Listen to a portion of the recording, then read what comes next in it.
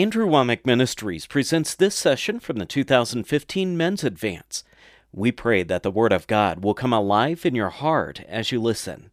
He's a godly man, and he's a humble man, what we were talking about. He's learned to exalt the Lord, and I know he's going to bless you and minister to you. So this is Happy Caldwell from Little Rock, Arkansas. Appreciate you being a part of it. Hallelujah. How many of you are here this morning? I can tell.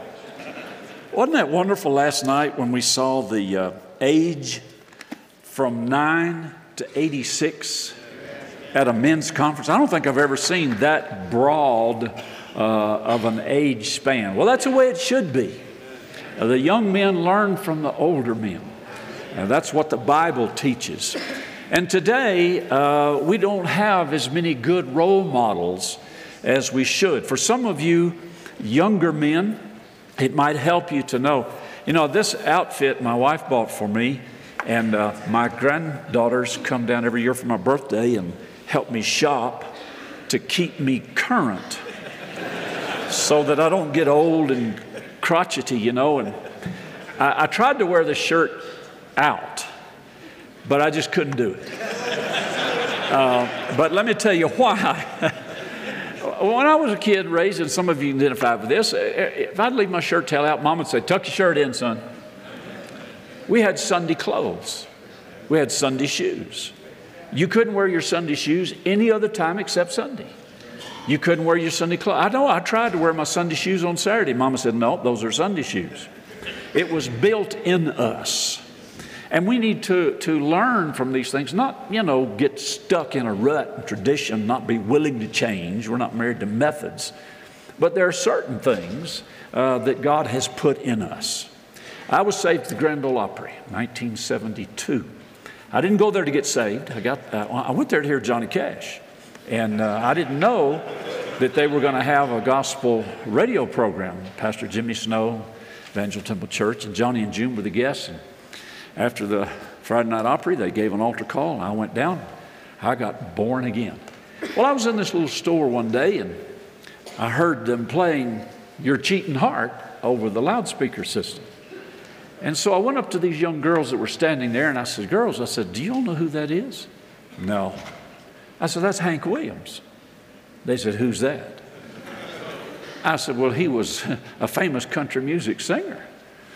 And I said, have you ever heard of John Wayne?" They said, "No." Now, that's almost un-American, when you know. I said, "How about Elvis Presley?" They said, "Elvis who?" So this is a new generation that we're ministering to. It might bless you to know, Brother Hagin told us this. He said before he died, he got a letter from John Wayne. And John Wayne was thanking Brother Hagin, Kenneth E. Hagin Sr., for his books. He said, "They have changed my life." Hallelujah. Aren't you glad that, when we get to heaven, the Duke might walk up to you and say, "Hello, pilgrim." Hallelujah. I was so blessed last night, Andrew, by your message, and I could personally identify with that. And as a kind of a little footnote, several years ago, James Robinson, Fort Worth, Texas, got delivered. And he went nationwide telling his story about how Milton Green, a carpet cleaner, had ministered deliverance to him. James said it was like a claw in my brain that I'd had always, and he ministered deliverance to me, and he said, and I got set free. Well, James just went around the world telling everybody about it.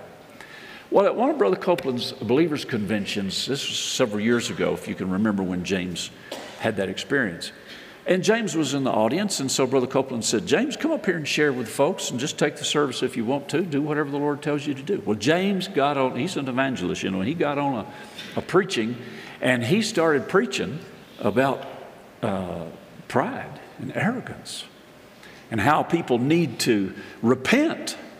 So he asked for people to come to the altar and repent and gave an altar call. But he said, now, that does not exclude the minister section. The minister section was a section like right here in the front, and I was sitting right over there. And he said, that doesn't exclude the minister section. You ministers need to repent just as much as anybody else. The Lord spoke to my heart and said, I want you to get up and I want you to go down there. I said, Lord, I will, but why?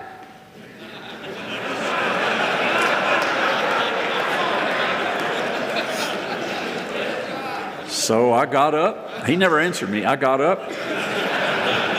I got in the aisle. So many people came down that I couldn't get to the front, and I got stuck in the aisle right there. And then James said, okay, everybody kneel down. So I knelt down, and I felt this hand come out of the minister section. You know, I was right there by him, and this hand reached out and patted me on the back and said, bless him, Lord. And I was thinking, yeah, you probably ought to be down here with me.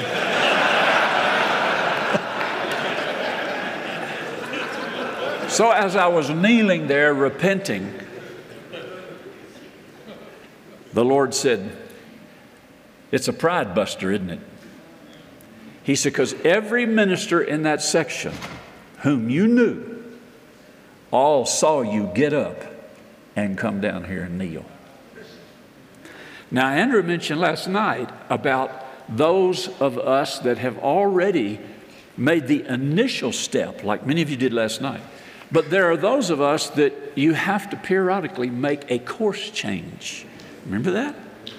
These course changes never stop until you become perfected in Christ Jesus. That's a lifelong journey. Now, legally, the grace side, we are perfect in Jesus.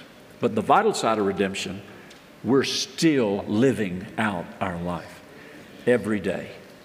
And so I want to share with you something that the Lord has put on my heart today that I think will help you. It's not really about how to become the man of your wife's dreams. It's not about how to become the Marlboro Man. It's not about how to become John Wayne. It's about how to become a man of the Spirit. Go to Mark's Gospel, chapter 4, and verse 35. And I'll title this message this morning, What Manner of Man Are You? In Mark chapter 4, verse 35, the same day when the even was come, he said unto them, let's pass over unto the other side.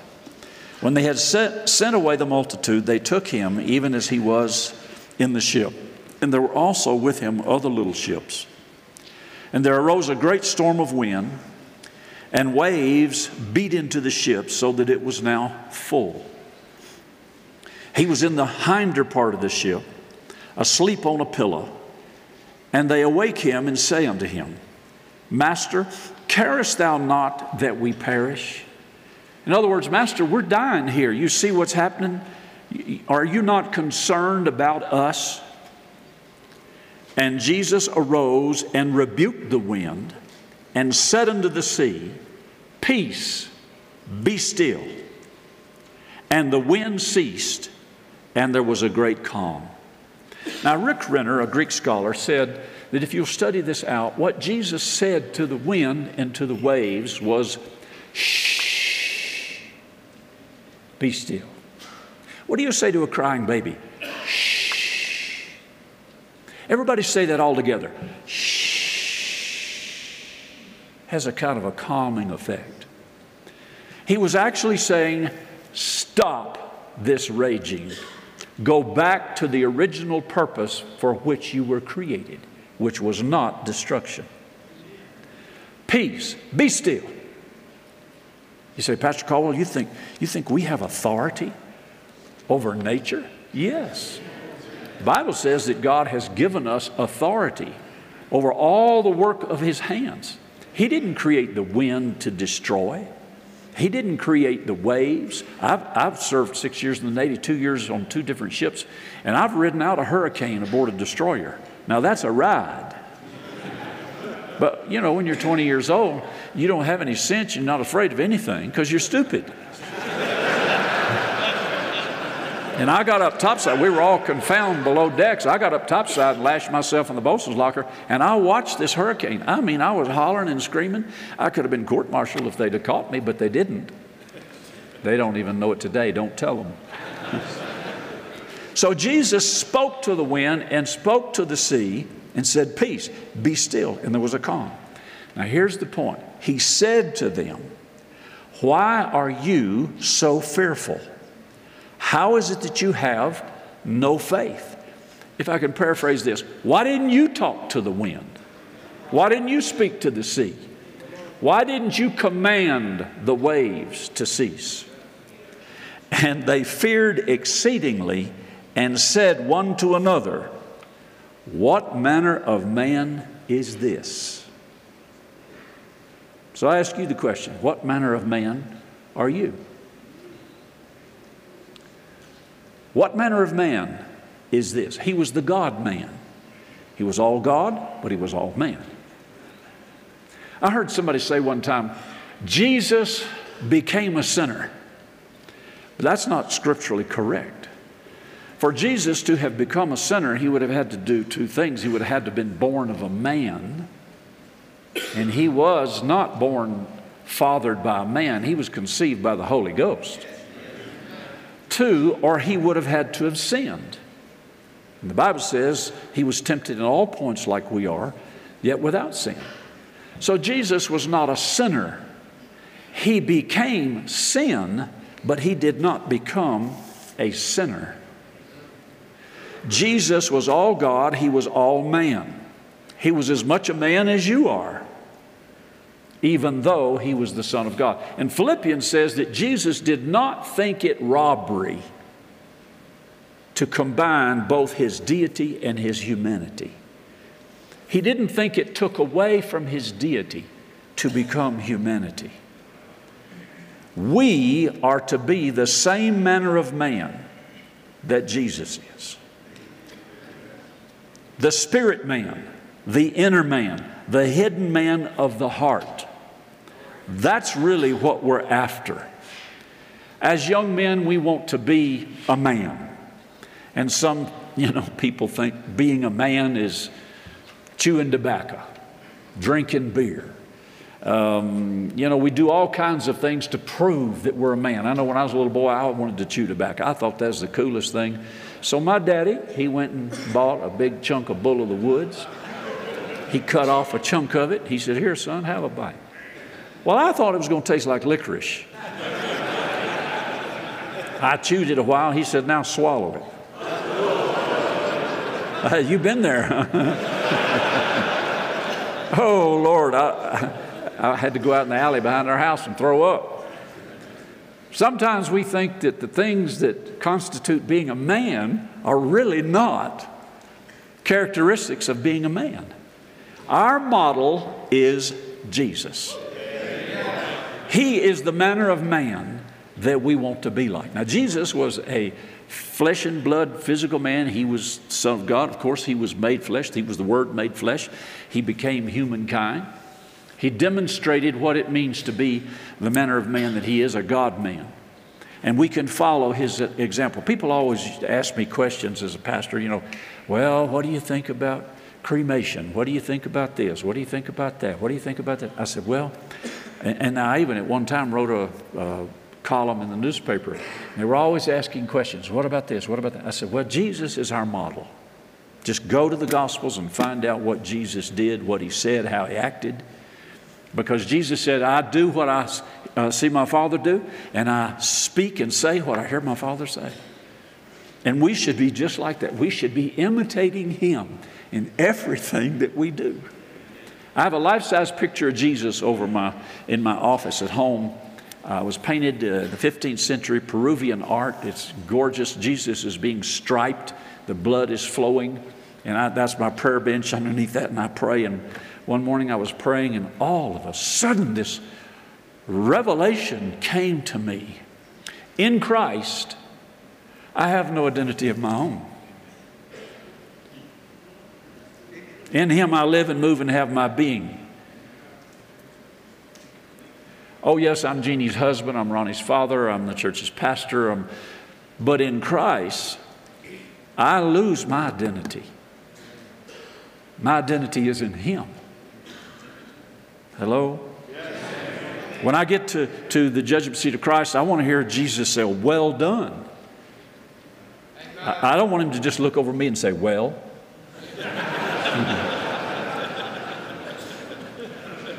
There was a famous actor, I don't remember who it was, I've just heard the story, and he ran into somebody in the public square, and they looked at him and said, do you know who you are?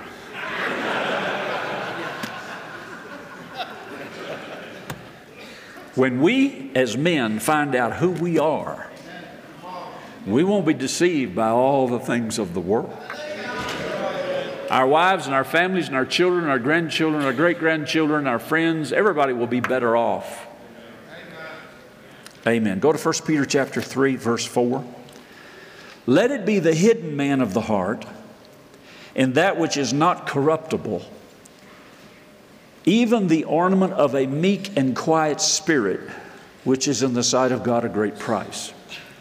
Now, he's not suggesting here that you sit quietly and never open your mouth. He's talking about the spirit of man. He says, the hidden man of the heart. That's the spirit man. And that which is not corruptible. Go over to Ephesians. Now, Andrew alluded to this last night and spent some time on it. I thought it was excellent. Ephesians chapter 1, beginning with verse 3. I used to hear people say all the time, in the pretense of humility. You know, there's such a thing as false humility, which is pride. And I'd hear them say, well, it's not about us. It's not about us. It's not about us. And what they meant was, we're unimportant. Well, if we were so unimportant, then why did Jesus come and die for us? Here's what the Lord showed me. Look at verse 3. And all the way down to verse 9. It says, who hath blessed us with all spiritual blessings. Verse 4. He hath chosen us in Him. Verse 5. Having predestinated us to the adoption of children. Verse 6, to the praise of the glory of His grace, wherein He hath made us accepted in the beloved. Verse 8, wherein He hath abounded toward us. Verse 9, having made known unto us. So God said to me, He said, everything I did was for you. Now watch this. Here's the key. Here's what Andrew stressed last night. He said, it is about you. But what it's not about is self. It's not about self-centeredness. It's not about self-grandizement. It's not about self-exaltation. It's not about being self-centered. It's not about being self-fulfilled. My grandfather, who was born in 1889, and I had the privilege of spending many, many years with him, and I used to ask him questions. I wanted to know what life was about when he was a kid and growing up. And I used to tell him that, he'd ask me, he said, well, Happy, did you enjoy such? I said, oh, yeah, Grandfather. I said, I really enjoyed myself. He said, why? You shouldn't enjoy yourself. That puzzled me. I said, well, I did enjoy myself. But you'll eventually get to the point where self is really not what your life is all about. Being fulfilled selfishly is not being the manner of man that Jesus was. Jesus in the Garden of Gethsemane said, Lord, not my will, but yours be done. And He wasn't praying, if it be thy will. People have ruined a lot of prayers by tacking if it be thy will on the end of it. Find out what the will of God is first and then pray according to His will. Jesus said, not my will, but your will be done. Now go over to 2 Corinthians chapter 5 and verse 17. 2 Corinthians chapter 5 and verse 17. Therefore, if any man be in Christ, how many of you are in Christ? If any man be in Christ, he is a new creature. Say, a new creature. All things are passed away. Behold, all things are become new. A paraphrase of this, and I like this, it says, we have become a new species of being that never existed before. We are the redeemed. There's nobody else that fits in this category of the new creature in Christ, a new species of being, except the redeemed. Say this out loud. I am the redeemed. You have been redeemed of God, purchased by His blood. That puts you in a category. You're not a Jew. You're not going to become a Jew. You're not a Jew outwardly. You're a Jew inwardly. Circumcision of the heart and the spirit. You're not going to live under the Old Testament law. If you read Andrew's last newsletter, he explains this so beautifully. You're not going to be required to do the things that they were required under the law. Christ hath redeemed us. It doesn't mean that we look down on these things. It means that we look up. Our redemption draweth nigh. The fullness of our redemption is still to come. But we are the redeemed. The fullness of the redemption is already done legally. I think a lot of people would be helped if they understood the difference between the legal side of redemption and the vital side of redemption.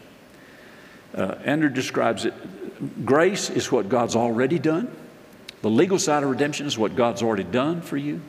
The vital side is where your faith connects. By faith, you access grace. So faith is important because you can't access grace, the legal side of redemption, what God's already done, without faith. Faith is the access. Faith is our part. Faith is our responsibility. And that's why we have to understand who we are in Christ and not get big-headed into thinking that we're more important or more sufficient than we really are. Our sufficiency is in Him. In Romans chapter 9, verse 1, the Apostle Paul said, "My conscience bears witness in the Holy Ghost." Now, your conscience is the voice of your spirit. The Bible doesn't teach that we have a subconscious mind, but the Bible does teach we have a conscience. Your conscience is the voice of your spirit. Reason is the voice of your mind. And feeling is the voice of your body. If you learn to identify each one of these, you can become the manner of man that you're supposed to be. The hidden man of the heart. The spirit man leads, guides, and directs you. You are motivated by the Spirit of God in your spirit. Paul said, "My conscience, the voice of my spirit, bears me witness in the Holy Ghost." Go over to Genesis chapter 1, verse 26, and let's take a look at God's original intention here. Genesis chapter 1, verse 26. God said, "Let's make man in our image, after our likeness, and let man have dominion over the fish of the sea, the fowl of the air, over the cattle, over all the earth, or every creeping thing that creeps upon the earth." So God created man in His own image. In the image of God created He him. Male and female created He them. And God blessed them. And God said unto them, "Be fruitful, multiply, replenish the earth, subdue it, have dominion over the fish of the sea, the fowl of the air, every living thing that moves upon the earth." And God said, "Behold, I've given you every herb-bearing seed," or seeding seed, "which is upon the earth. Every tree in the which is the fruit of the tree yielding seed, to you it shall be for meat." He gave him authority over the works of his hands. Psalm 8 verifies that. He gives him the privilege of exercising that authority. Adam was the God of the garden. If Adam had exercised his authority as God-man, when Satan borrowed the body of the serpent and came into the garden and started tempting Eve and lying to her, he would have discerned it, and he would have said, "In the name of the garden of the God, name of the God of the garden of God, get out of here." We'd still be living in that atmosphere today, the atmosphere of the garden. God's plan has not been changed because of Adam's sin. God's plan is still the same. And it's going to be fulfilled in its completion. All Adam's sin did was interrupt it for a while, for 6,000 years. But it is going to be completed one day. Now, here's our responsibility. As the redeemed, we are going to rule and reign with Christ forever, throughout eternity. So what we learn here and now, we're going to put to use in the dispensation of the redeemed. When we rule and reign with Christ, that's why it's so important. It's not just to become a better husband, a better father, a better businessman, a better this. It's to fulfill the plan of God for our lives. Amen. The spirit man walks after the spirit, not after the flesh. Now, this is not easy because your flesh wants to resurrect. If you fly on commercial airlines, you really get an opportunity to put this into practice. I traveled through different parts of the world with Dr. Lester Sumrall, and I tell you what, it was an amazing thing. I told him one time in Italy, I said, you know, this is, we were talking about the airlines and all this stuff, and he said, if you're going to travel worldwide, he said, you have to learn to live in the spirit, not in the flesh, or it'll kill you, it'll destroy you. I mean, this is a man that traveled with Howard Carter at the turn of the century on muleback. And their agreement was that they used their faith and they believed God for everything, each one of them. And one time, Brother Sumrall was at the end of the mule train on the mule, and he was sick and he fell off, laid on the road for a whole night, woke up the next morning, everybody was gone. So he ran down to the village and went into the inn, and there they all were sitting having breakfast. And Howard Carter looked up and said, oh, there you are. We thought we'd lost you. It was every man for himself. When my wife and son and I started in the ministry, and Jeannie writes this in her book, we didn't have any money to buy anything, so she needed some new clothes, and so she just went in her closet, took all the clothes and went out and gave them to people. I said, what are you doing? She said, well, do you have any money to buy us clothes? I said, no. She said, well, I don't either. So I'm going to give, and it'll be given unto us. Well, she was asked to speak at a ladies' meeting. And this lady just happened to own a dress shop, she and her daughter. So after the meeting, she took Jeannie over to the dress shop and said, would you like to browse through our dresses and stuff? And if you find anything you like, let me know. Jeannie said, oh, what am I going to do? I have no money to buy anything. So she looked, she came back. She said, well, did you find anything? She said, well, I saw a lot of pretty things.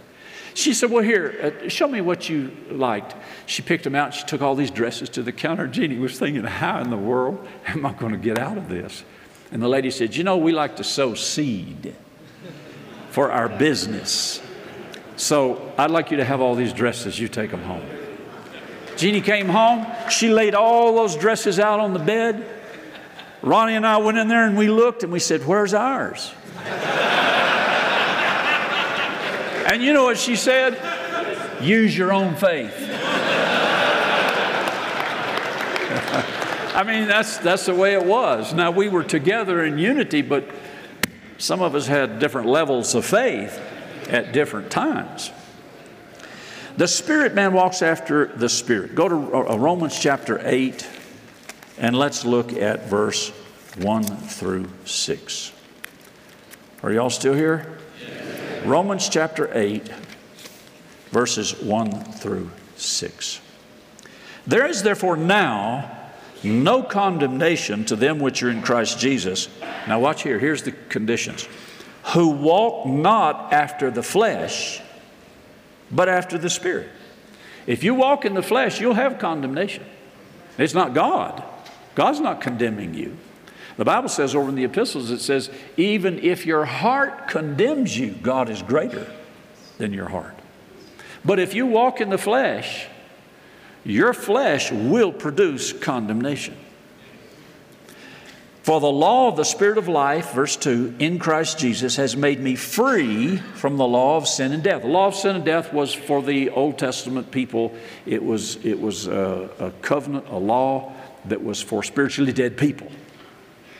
But the law of the Spirit of life in Christ Jesus supersedes, makes us free from the law of sin and death. For what the law could not do in that it was weak through the flesh. God, sending His own Son in the likeness of sinful flesh, and for sin, condemned sin in the flesh, that the righteousness of the law might be fulfilled in us who walk not after the flesh, but after the Spirit. Have you ever done anything in the flesh and you realized it later? It's not easy to transition from walking in the flesh to walking in the Spirit, because our whole life we are trained in the flesh instead of in the Spirit. I know when I got saved, the biggest challenge that I had was realizing that God wanted to bless me and prosper me, because I was raised with a poverty mindset. Everybody in my family was. My grandfather, my father, everybody was, because, you know, grandfather and my father went through the Great Depression, and Daddy went overseas and fought World War II, came home. You know, that was the greatest generation, rebuilt America, and we didn't have anything. I mean, we had an ice box out on the back porch. You put ice in it, blocks of ice. But in those years, I was too little to empty the whole thing, and my mother couldn't empty it. Daddy was overseas, so the water just drained out onto the floor. But it didn't matter, because the floor was so full of holes, it just went out into the ground. And I asked my mother one time, I said, "Mom, are we poor?" She said, "No." I said, "Why not?" She said, "Because we have love." Well, I didn't understand what love was. I didn't understand the love of God. How is love going to keep us fed and clothed? We had no car, we had no refrigerator, we had no home. We lived with her parents, my mother and my sister and I. A lot of families did that during the war. And so I grew up with that poverty. My daddy reinforced that one time when he told me, he said, "Son, you have a champagne taste with a beer pocketbook." I never forgot that. That went into me. That hurt. I don't mean I was hurt by it at the time. It hurt me because all my life that always came back to me. Champagne taste, beer pocketbook. Can't afford anything. So when I began to find out what the Bible said about how God wants to bless us, and my wife got a hold of giving quicker than I did. She got more, well, she'd give everything in a minute. I mean, anything and everything. She was a giver. We first started the ministry, there was a week came by, we didn't have money to buy groceries. There was a knock on our door. Went to the door, there was a lady there. Now, this was before cell phones, and she said, "My husband's a traveling salesman. He stopped at a payphone and called me and said, 'The Caldwell family needs $50. Take it to them today.'" Wow. I was so blessed. $50. In those days, I'd buy 5 sacks of groceries. $50. What blessed me was God knew where I lived. I took that $50, thanked her for it. Man, I was smiling, shouting, praising the Lord. And my wife said, "Now, the first thing we need to do is give the tithe." I said, "The tithe?" We hadn't had it long, you know.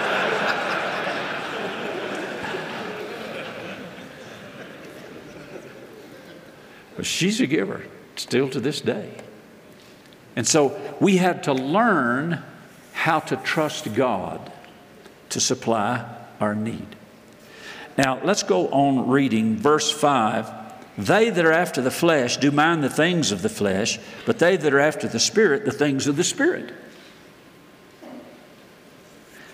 I also had the privilege of enjoying fellowship and ministry with men like Kenneth E. Hagin, Lester Sumrall, Will Roberts, different ones, T.L. Osborne. And I learned something about these men. These men were spiritual men. Brother Hagin walked in the Spirit. Keith Moore told me sometime he worked for Brother Hagin's healing school. He said, he said people were afraid to come out of their office when Brother Hagin was walking down the hall because they were afraid that he might discern something about them. Brother Hagin had his mischievous side. He liked to pinch people. Some people said he had a pinching demon. Wanted to cast it out of him. But he said, "No, I like that one. I want to keep that one." He pinched my wife one time, and boy, she slapped him. I said, honey, you don't slap the prophet. I mean, she didn't slap him in the face. She slapped him on the shoulder. She said, ouch! And she hauled off. He just laughed. One time we were doing an ICFM convention in Fort Worth. St. Louis, and Bob Nichols was there, and Bob was sitting at another table. We were down eating breakfast, and Bob was sitting at another table. And Brother Hagin and I were sitting at this one table, and I watched Brother Hagin. He reached over and he tore off a piece of his napkin, and he dipped it in his water glass and made a spit wad. And I thought, what is the prophet of God going to do with this? He looked around. Nobody was looking. He threw that spit wad and hit Bob right behind the ear. Of course, Bob jumped and he turned around, and Brother Hagin just went. So he had a human side, but he never allowed the flesh to dominate the spirit. Some people have educated their minds at the expense of their hearts, their spirits. What you and I want to do is to be the manner of man that we're supposed to be. We want to build in our spirit man, the hidden man of the heart, the things of God, so that we are led by the Spirit, that we mind the Spirit, not the flesh.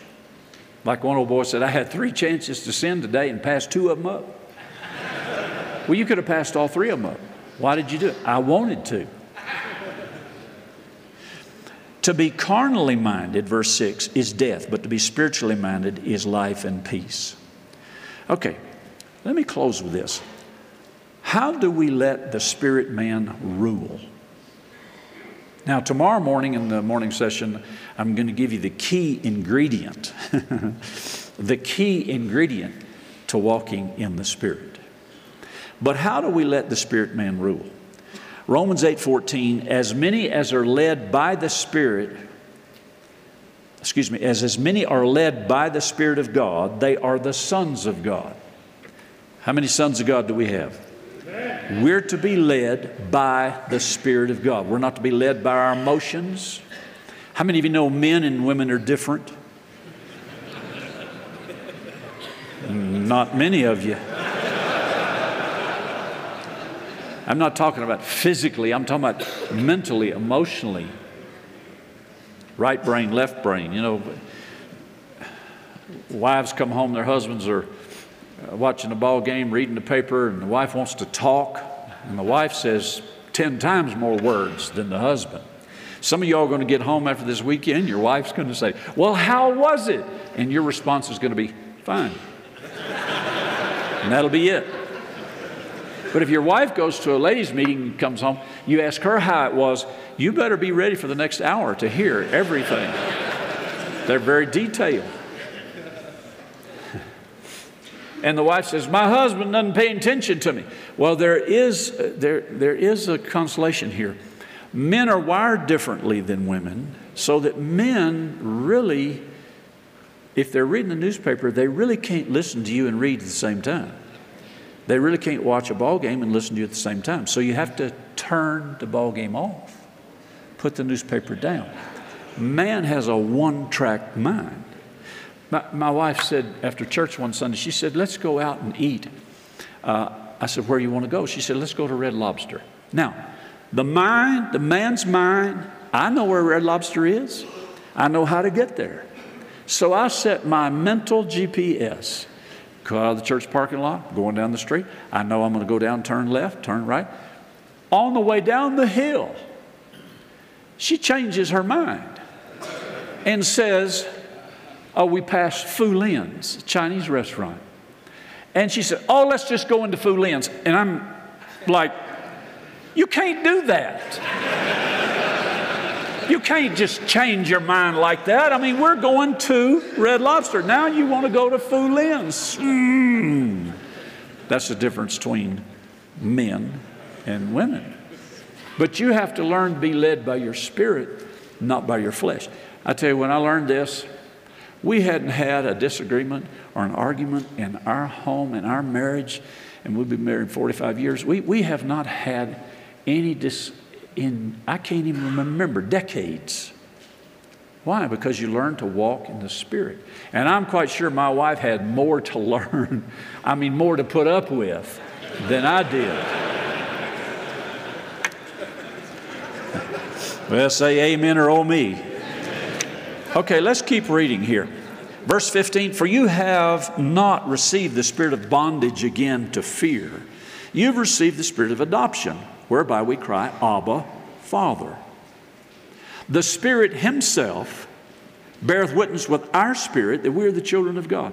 Now let me say this, multiculturalism says we're all children of God. We are not all children of God. We're all creations of God. But you can't be a child of God until you're born into the family. So you have to be born again to be a child of God.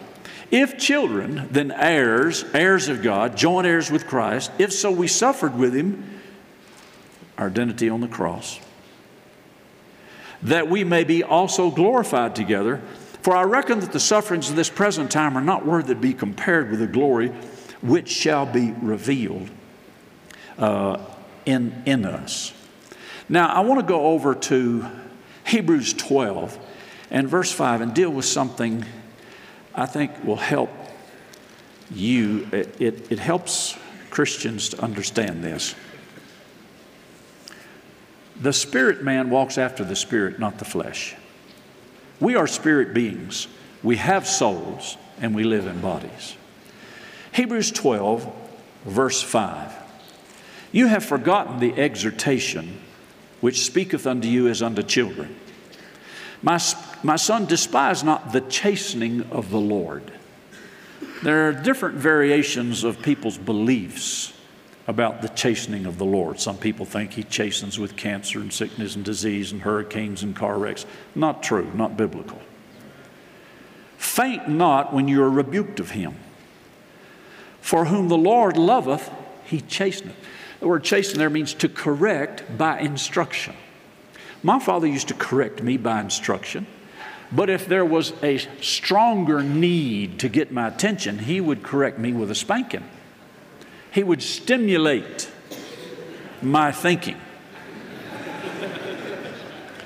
For whom the Lord loveth, He chasteneth, and scourgeth every son whom He receives. Now listen to this. If you endure chastening, God deals with you as with sons. For what son is he whom the Father chasteneth not? But if you be without chastisement, whereof all are partakers, all sons, then are you bastards and not sons, illegitimate. Furthermore, we've had fathers of our flesh. This is the key to understanding this. We've had fathers of our flesh which corrected us. We gave them reverence. I did mine. Shall we not much rather be in subjection unto the Father of spirits and live? Well, how does your heavenly Father correct you? He don't beat on you. He don't give you cancer. He doesn't slap you around. For they, our earthly fathers, verily for a few days chastened us after their own pleasure, or as it seemed fit to them.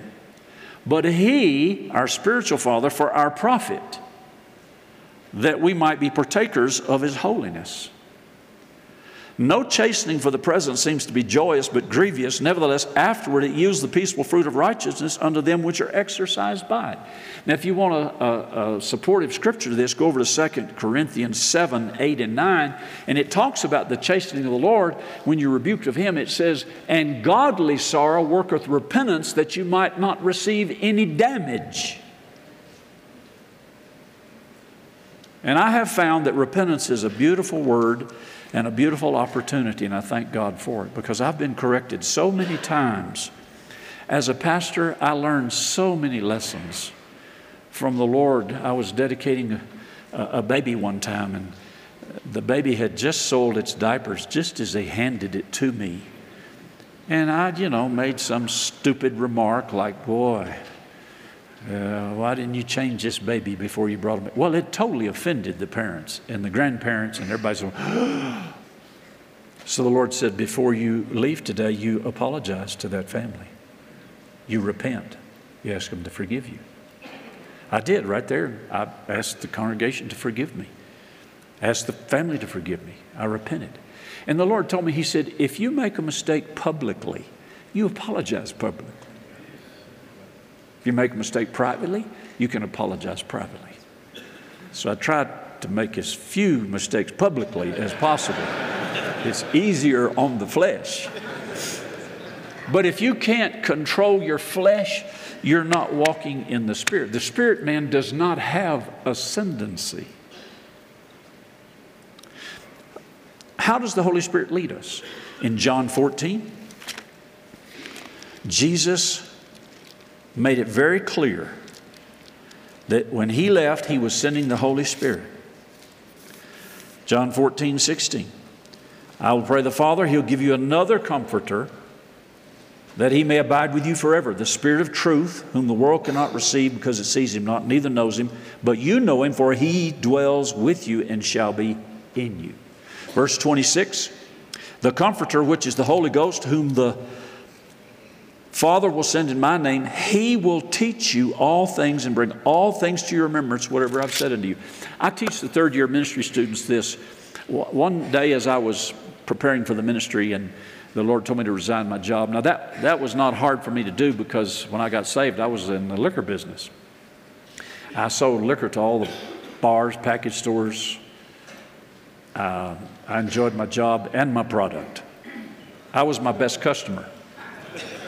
And when I got saved, that desire for alcohol that I had, the only way I can explain it, it was gone. It just wasn't there. I didn't go through any withdrawals, deliverance. It just was gone. It was taken away and never had any desire for it since. It wasn't a temptation. It was just gone. God just took it away.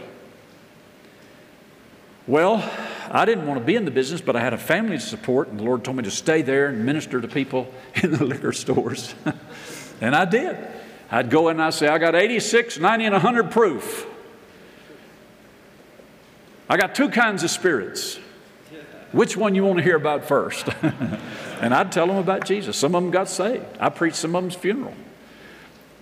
People tell me, I can't live for God where I work. Oh, I don't buy that. Because I lived for God where I worked. And it was the pits. But as I began to grow in the Spirit, as I began to learn the things of God, and God said, I want you to resign your job now. I'm calling you into the ministry. Instead of going to work 8 hours a day, I want you to go into your little office there, and I want you to, there were no Bible schools like this. I mean, Charis Bible College is a premier Bible college. If you're not a part of it, you need to be. It is absolutely one of the freshest, most anointed Bible colleges in the world today. And I would encourage you to pray for it, support it, and be a part of it. Amen. If this had been here, when Andrew and I were starting out, I mean, if this had been here, we'd have been here. But there wasn't any place. So the Lord said, you go into your office 8 hours a day instead of going to work 5 days a week. And He said, you take a correspondence course, which I did. And one day the Lord said, now today's lesson, I'm going to teach you the most important thing you'll ever learn, but what I'm going to say to you is not going to be all that important. And I thought, wow, that sounds like God, doesn't it? I'm going to teach you the most important thing you'll ever learn, but what I'm going to say is not going to be all that important. He said, kneel down beside the bed here, and He said, I'm just going to talk to you all day. Talk to me, yeah. So I knelt down, and He just started talking, just like I'm talking to you. And for hours, He just talked to me, and I just listened. I mean, you know, a lot of times we're doing too much talking. We need to let Him talk. And He just talked, and He talked, and He talked. He said, what I'm teaching you today is to recognize my voice. I'll never forget that voice. I'll never forget. And I'm talking about my spirit man. I'm not talking about an audible voice. I'm talking about in my spirit, I know how to hear God's voice. It has served me, man. Because Jesus said, I want you to know the Holy Spirit like I know the Holy Spirit. You know, Jesus didn't do miracles because He was the Son of God. He did miracles because He was a man anointed with the Holy Ghost. Go over to John 16, verse 13. John 16, verse 13. Have I already read that? No. Howbeit, when He, the Spirit of truth, is come, He'll guide you into all truth. He'll not speak of Himself, but whatsoever He shall hear, that shall He speak. He will show you things to come. I can paraphrase this. He'll keep you out of messes. He'll keep you out of mistakes. I can't tell you how many times people have come to me, ministers, businessmen.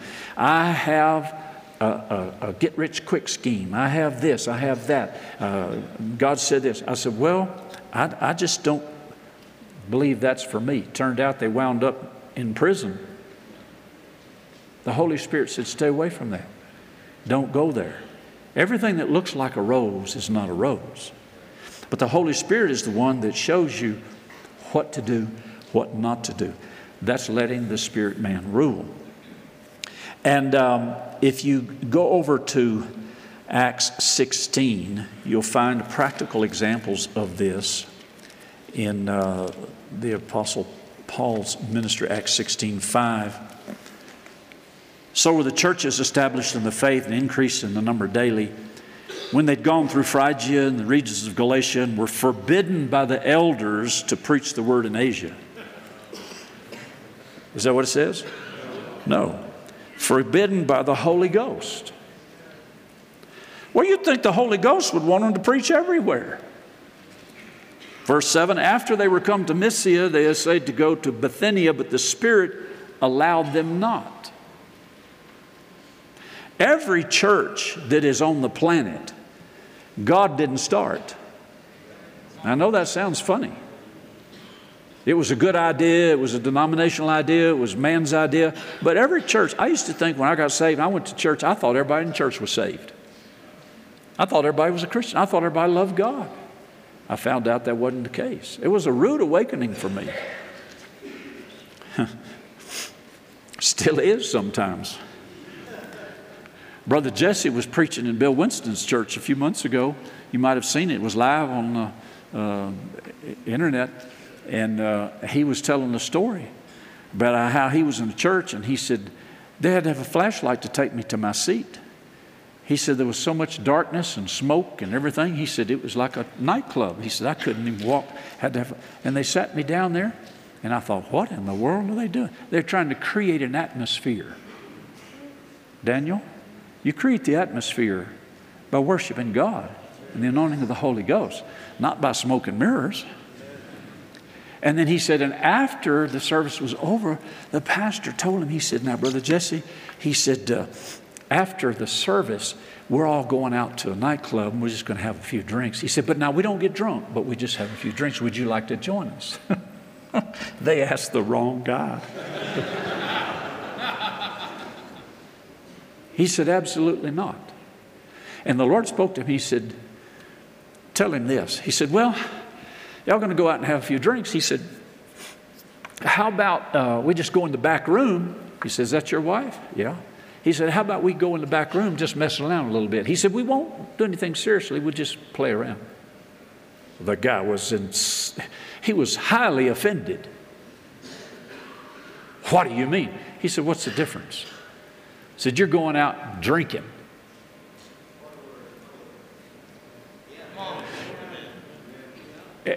You know, you remember the guys that went to Jesus and said, Master, we've prophesied in your name. We've cast out devils in your name. And Jesus said, depart from me, I never knew you. I struggled with that for years. I thought, Jesus, how could you say you never knew them? They cast out devils in your name. They prophesied in your name. One day I was reading that again, asking the Holy Spirit to give me understanding. And he said, it's real easy, son. They lied. They didn't do any of those things. They lied. Ananias and Sapphira lied to the Holy Ghost. People lie. I know that's hard for you and I to believe, but there are Christians that lie. There are Christians that are thieves. Do I dare go there? No. Anyway, the Holy Ghost said in verse 10, after he'd seen the vision, immediately we endeavored to go into Macedonia, assuredly gathering that the Lord hath called us to preach the gospel unto them. One last scripture in James chapter 1. So the Holy Ghost was leading Paul everywhere he went. James chapter 1, verse 22. But be ye doers of the word, and not hearers only, deceiving your own selves. Now there's one thing to hear the word, another thing to do the word. When you leave this men's conference, this men's advance, you're responsible now to take what you've heard and go apply it in your life and family. You're going to become a man of the Spirit, not a man of the flesh. Verse 23, so if any be a hearer of the word and not a doer, he's like unto a man beholding his natural face in a glass. And we all did that this morning, right? We all looked in the mirror. Behold, what manner of man we are. For he beholds himself and goes his way, and straightway forgets what manner of man he was. If you don't do the word, if all you do is hear the word, now faith comes by hearing and hearing by the word. But if all you do is hear it, you'll get spiritually fat. But if you never do it, you'll never become the manner of man that you're supposed to be. Andrew and Jamie took the word of the Lord that was given to them and endeavored to do it. And that's why we are here on this property today. Now my question to you is, amen, what manner of man are you? Are you a spiritual man? Or are you a flesh man? Are you a carnal man? I've heard ministers say that the one problem that they have to deal with is temper, anger. That carnal man, that man of the flesh, rises up. That can get you in trouble. I have one friend out in California. He's in heaven today, but when he got saved, he and I got saved at the same time. He was a big drinker, and after he got saved, he went to church. He told the pastor, Pastor, I'm saved. I'm filled with the Holy Ghost. I'll do whatever you need, clean commodes, mow the yard, whatever. He said the first Sunday they made him an usher, and he got in a fight in the parking lot. He realized he had a long way to go. But he became a very spiritual man. May I pray over you, Father? I thank you for your anointing today. I thank you that it's the anointing that destroys the yokes and removes the burdens. And Father, we all endeavor to become spiritual men, not carnal men, not fleshly men. What manner of man are we? We're God men. We're Jesus men. We're the men of the Spirit, not of the flesh. And we desire to walk in the Spirit. Can we all stand just a minute? Philip, if you would come at this time. Can we all just stand and lift up our hands and pray this prayer out loud? Heavenly Father, I am the redeemed. And I desire to be a man of the Spirit. Not a man of the flesh. So I ask you now, by the power of the Holy Spirit, to teach me, to reveal to me how to become a man of the Spirit. In Jesus' name. Amen. Turn and greet somebody and say, I'm a man of the Spirit and not of the flesh. Hallelujah. We hope your heart has been quickened by hearing the Word of God through this message. It's the faithful support of people like you who make this ministry possible. We invite you to prayerfully consider becoming a partner with Andrew Wommack Ministries. We maintain a website at awmi.net. Our helpline number is 719-635-1111, or you can write us at P.O. Box 3333, Colorado Springs, Colorado 80934. Until next time, we pray that you'll reach out by faith and receive everything that's yours through God's grace.